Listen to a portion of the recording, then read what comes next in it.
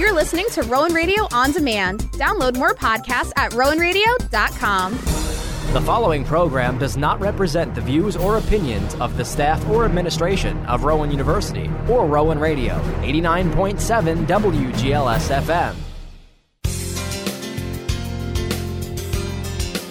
Rowan Radio 89.7 WGLS FM proudly presents Studio 89.7.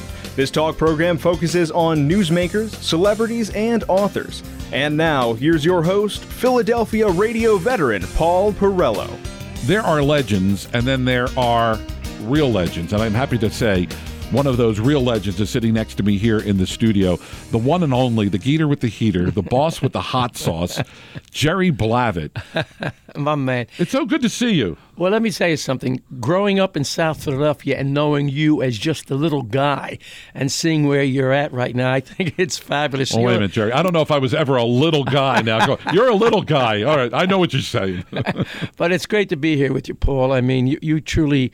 we lived at a wonderful time. I mean, you experienced that South Philadelphia experience, so it's been a wonderful ride. You know, when you talk about, the streets of South Philadelphia, and kiddingly, when there are a lot of people that sit in that same chair that have come from South Philadelphia with Frankie Avalon, and then you talk about Bobby Rydell, and you talk about Chubby Checker, Al Martino. What is it with South Philadelphia that is so special? I got to tell you, that's one of the reasons why I wrote this book.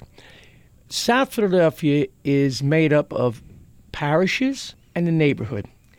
Back in the day when you were a kid, we lived in a neighborhood. You knew your neighbors. You knew who they were. Those neighbors were the ones that said, if you did something wrong, if I tell your mother or your father. So that was when America was young. That's when music was young. Rock and roll was young. And America will never be the same. So that's one of the reasons why I wrote this book, to go back and let young people know that once upon a time in America, there were neighborhoods.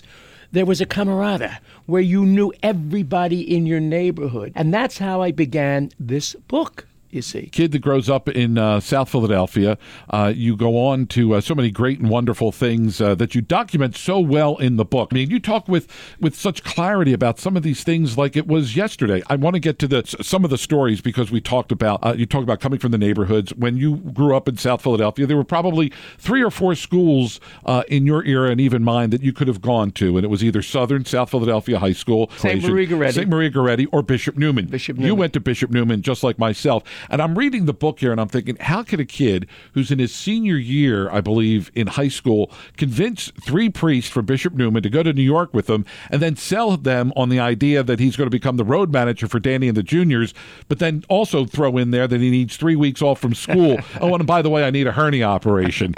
I mean, that's pretty phenomenal. You got to understand something. I began, as you know, as a dancer, 13 years of age. I began on the Bob Horn show, and when Bob lost the show, you might remember, it's in the book that Dick Clark took over, and I picketed Dick Clark.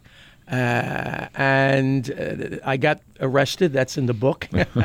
And Dick came to me before he wanted me to take the picket signs down, and he said, look, you're making $15 a week. We'll double your salary, la-di-da-di. I said, no, we want Bob Horn back. So I was off bandstand.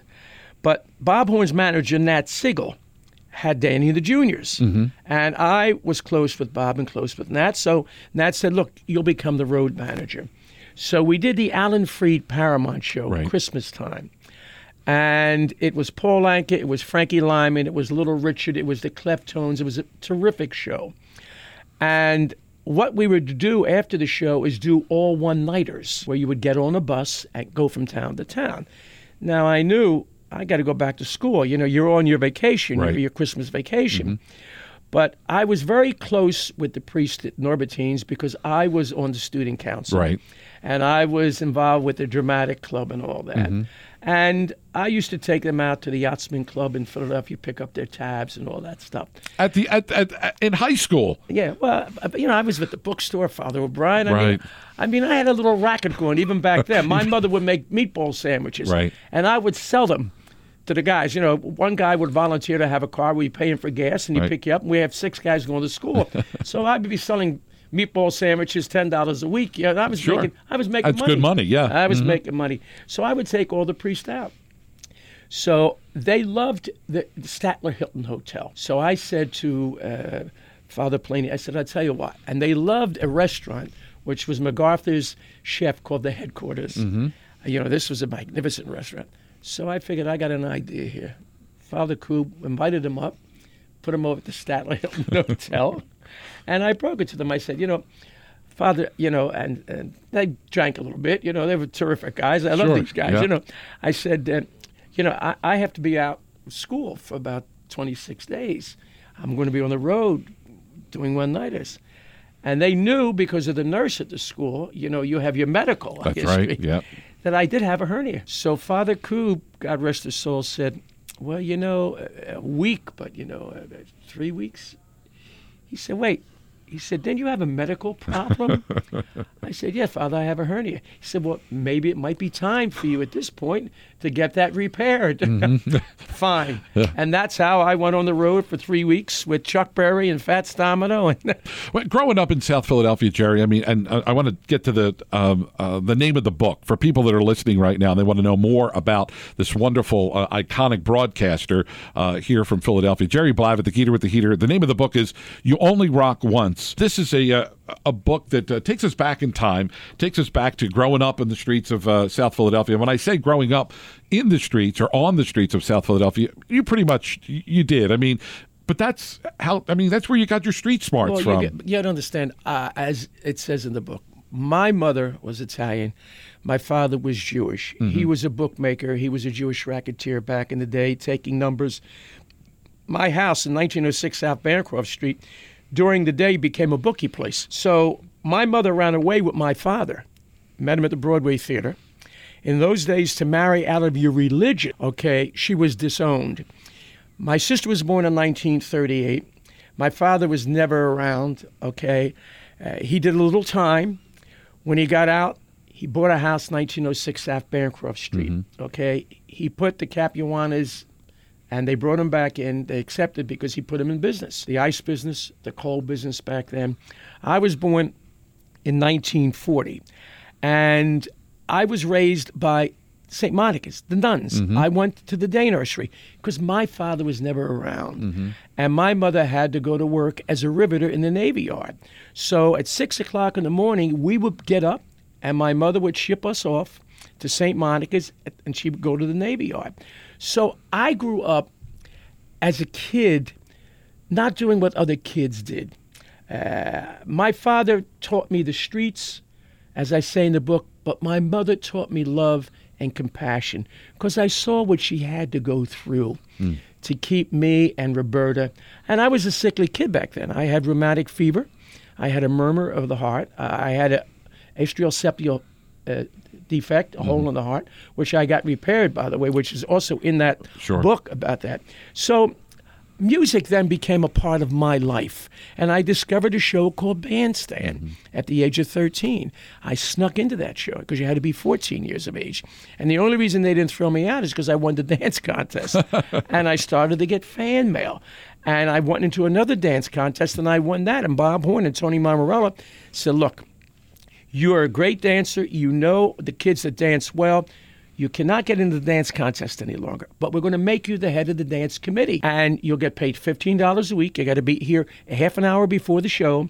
You got to select the music we're going to play because you got a good ear, because I was buying records at Sunray drugstores. Wow. Back then, they would rate the record. Yeah. Okay? So my duties, I'd get there right after school. Bandstand went on at 3:30. I'd be there at 3 o'clock because we get out at 2:15. That's right, if you remember, okay? And I would meet Tony Bennett, the DeCastro sisters, Perry Como. And in the book, there's great pictures of me with Ramar of the Jungle. That's right, yeah. And Bob Horn. It's just an amazing book as far as nostalgia is concerned. And what happened was I meet Sammy Davis, and I'm jitterbugging. And he sees me jitterbugging because I have to tell Sammy when he's going to go on camera, when he's not going to go on camera. So he says to me, man, where did you learn how to jitterbug like that? I said, hey, man, everybody from South Philadelphia, we jitterbug like that. He said, man, you're like a little white me. I said, no, man. I said, I don't know about that, you know? And we became lifelong friends. And it talks about the fact that back in the day, I found the passion, music. Music has kept me whole. And the radio show, how we began the radio show, Paul, was quite by accident. It's in the book. I had gotten off the road with Danny and the Juniors, and I got into a crap game with the guys from South Philadelphia, the guys that owned the Venus Lounge. And we were shooting dice. I was 19 years of age at that time. Conversation was the Venus Lounge wanted to do a radio show, a live broadcast. So one of the guys shooting crap said it sarcastically. Well, talk to Blavitt. He knows everything about show business. And I said, wait a second. Yeah, I'll tell you what. I'll do a radio show. Don Pinto said, you don't know what to do with a radio show. Now, you got to understand, I was also a promotion man. So I would visit all the radio stations, and I would sit with the jocks back then. So I knew how to get a radio show done on WCAM. All you got to do is buy the time. So I said to these guys, I'll tell you what. I got to make my number 6. If I make my number to 6, Don, you give me the money to do a radio show, and I get your radio show. He said, you'll never make your point. Bap, bap, bap. After the third throw, I hit the 6. He says, okay, go ahead, go do a radio show. So I went up to Camden, made a deal, bought an hour's worth of time for $120. He paid for it, and then I sold 15-minute blocks. I said, it's going to cost you $150, so I was making $30 from him, and I sold 15-minute blocks for $60. So I was making $240. I was in heaven, man. That's right. I was making close to $300 back in that day, okay? Snowstorm closes the club. What happens, I own the time with the barter guys, okay? I got to come up with the money. I got the sponsors to do it. That's right. I go up to the station. I'm not going to do interviews. I bring my rock and roll records. Little Richard, Fats Domino, Chuck Berry, Buddy Holly, all of the music that was the real deal, okay? And I start to play this music on WCAM.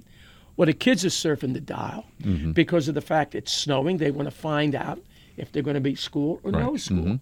I don't get out of the studio till about 2 o'clock in the morning. The snowstorm crippled the city.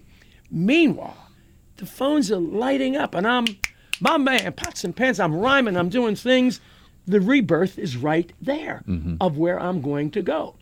Because what happened, the kids were listening to this music that I was dancing to when I was a kid, but to them, it was brand new. How about that? It was brand new. It wasn't an oldie to them. It was an oldie to us. Sure.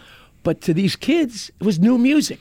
They never heard anything like that. I get home, finally get in bed, 10 o'clock in the morning. My wife says, the general manager's on the phone, Bud Hibbs. I get on the phone. He says, what did you do last night? I figured, I'm going to be in trouble. I said, Bud, nobody showed up? He said, no.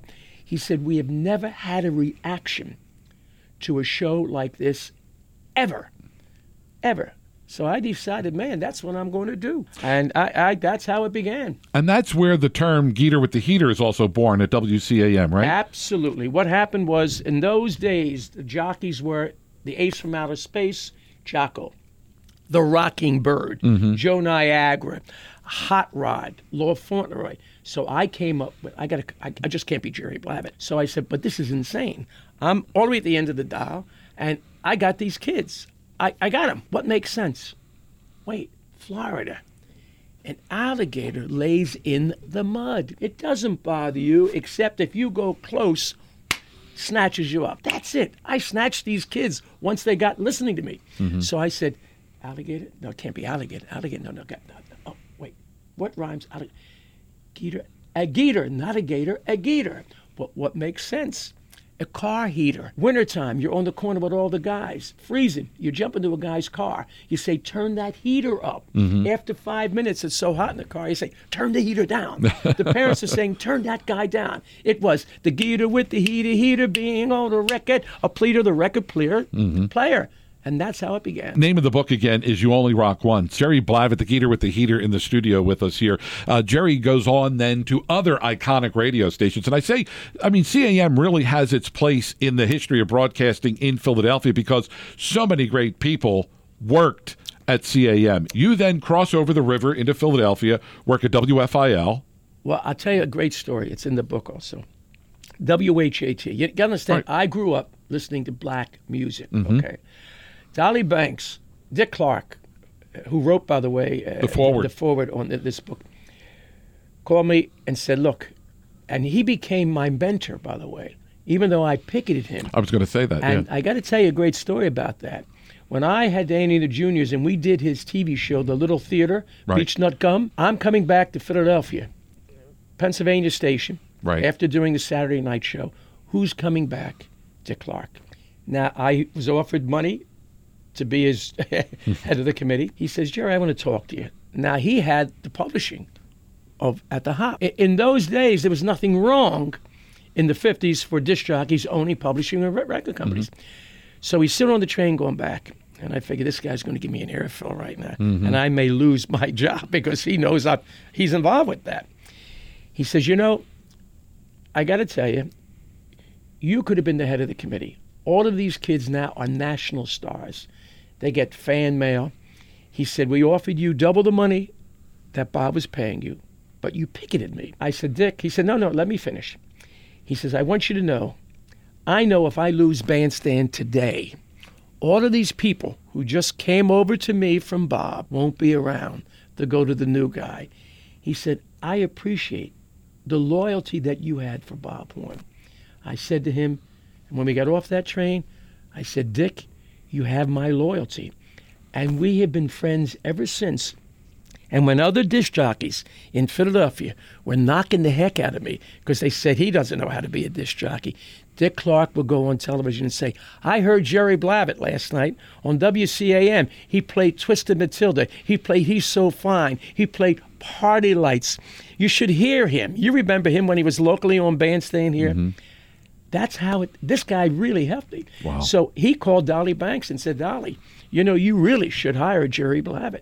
So I was the first disc jockey in the city of Philadelphia and Jersey to be on 2 stations at the same time. That's when I built my studio in my garage because I would be on CAM from 10 up until 12, and I would be on HAT from 8 to 10. So I would tape the first half hour for CAM Right. so I can get there. And that's how it began. Yeah. And I'll tell you another great thing. When I went on the radio back then, they thought I was black. Do you know when the black folks back then found out that the Geeter was white, they picketed the station. They picketed the station because it was an all-black station. That's right, yeah. So Dolly said to me, I have a problem here. What are we going to do about this? I said, look, we're going to have a big picnic. She had a big outdoor picnic. I said, let me get up there and dance, and we're going to make this work. Well, I got up there. It was all black, and I was the only little white boy up there, man. And I was dancing with them and chucking and jiving with them. The pickets went down, and Jerry Blavat was embraced by the community. 42, 5, 3, tick tock, on the top, clock, correct time, off the beat, boss, with the hot sauce. Well, that's got to be the gear with the heater being on the record, the play the single, up about the shoe.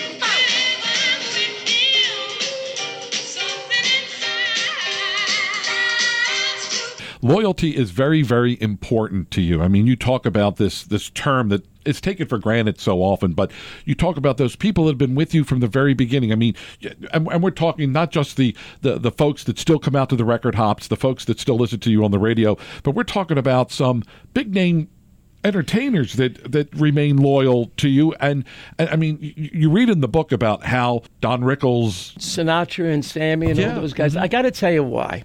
You know, as I said, it all began on Bandstand, Paul, because I would have never had the opportunity to be in show business if I was not the head of that committee. Sammy became a lifelong friend of mine. Through Sammy and through Rickles, I met Frank, I met Dean, and I got to tell you, Larry Kane once said to me, how come these people like you that you're in their inner circle? I said, because I'm not an entourage. I respect their talent. I respect their privacy. And they know that when you're genuine, you're genuine. And I've been blessed to find a passion in an early age, music. I have been blessed to have that guiding light that God gave me, not to deviate from what I wanted to do. People have tried to stop me. It's in the book. My competitors used my friendship with people from the neighborhood, my loyalty to a guy by Angelo Bruno and his family when he died. They said to me, look, you know the press. Please keep them away from the funeral and the burial. We don't want this to be a circus. And Angelo Bruno was a neighborhood person, a human being. You never heard him say anything out of line. You never saw him do anything. And his grandkids would swim in my pool. Mm-hmm. I became a part of his family. When my wife and I split, Sue Bruno, my mother grew up with Sue Bruno. They were from the same town in Italy. Mm-hmm. My competitors, who couldn't touch me because of my persona. You got to understand, I was not a format disc jockey. Mm-hmm. All these guys were format disc jockeys working on a 50,000 watt station. My persona was different than what they were doing, and I never wanted to be where they were. I just wanted to do my thing, share my music with my audience. And you must understand, before the Geter came on the scene, these guys were doing record hops. Mm-hmm. They were doing 300 kids. When Blavitt came on the scene, I was doing 1,000 to 2,000 kids, and their record hops were 100. So I could understand that competitiveness. But many of them used my friendship. I lost the TV show. But when all that other stuff gone down, the book is an interesting book because it's about my passion, the ability for me to do it the way I thought it should be done, and to rise above. And that's why it's for young people. I want them to read this book.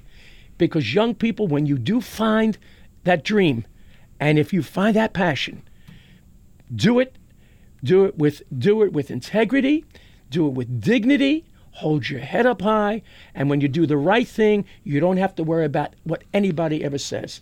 Tell you what I learned, Paul, about success. Success is wonderful. I share it with my wonderful audience. Though the audience is my second family, but with success comes false friends, jealousy, envy, greed. It only happens when you're successful, you see. When you're not, nobody gives a boot. That's an interesting life lesson, because today I don't think kids look at success in terms of dollars. They don't know or understand or appreciate everything that comes along with it, positive and negative. And you talked a little bit about, I guess, there were lean years. There's a whole chapter here dedicated to those lean years, that for being perhaps at the wrong place at the wrong time, or being with the wrong people at the wrong time, or whatever. And people took advantage of that and tried to bring Jerry Blavitt down. Yeah, you just said something. Young people today, it's about the money. Do you know that I've never gotten paid, and Frank Hogan is in this room, for doing a radio show? I said to management, look, I don't want to get paid. I have a belief in the show that I want to do. Let me do my show. Don't tell me how to do it. You're not paying me. If the ratings aren't there, if the sponsors aren't there, you got nothing to lose. Right. I've never gotten a dime for doing radio. Never. And with my TV show, I put up the money. And it's interesting how Dick Clark was responsible for my TV show. Dick was going out to the West Coast. Right. Mm-hmm. Okay. And we had a going-away party for him at the Venus Lounge where I started to do the radio show. Right. And he says to me, with Charlie O'Donnell, he says, Geter, I think that you should make a pilot and give it to WFIL, because they're going to need something to replace maybe a weekend show, a dance show. And at that time, I was doing Ed Hurst's Steel Pier. I was doing Summertime at the Pier. So I was pretty popular also on television. So I went out and I put up my own money, and I hired the people from WCAU. They're all in the book. Great, great people, great technicians. Did a pilot, gave it to Lou Klein. Lou Klein said, yeah, we're very interested. They sat on it. Next thing I know, I get a call from Bruce Bryant from WCAU, Al Hollander. We want to make a deal. We love the show. We don't like the show that was there. We love you. We want to do a show with you. Okay? What do you want to call it?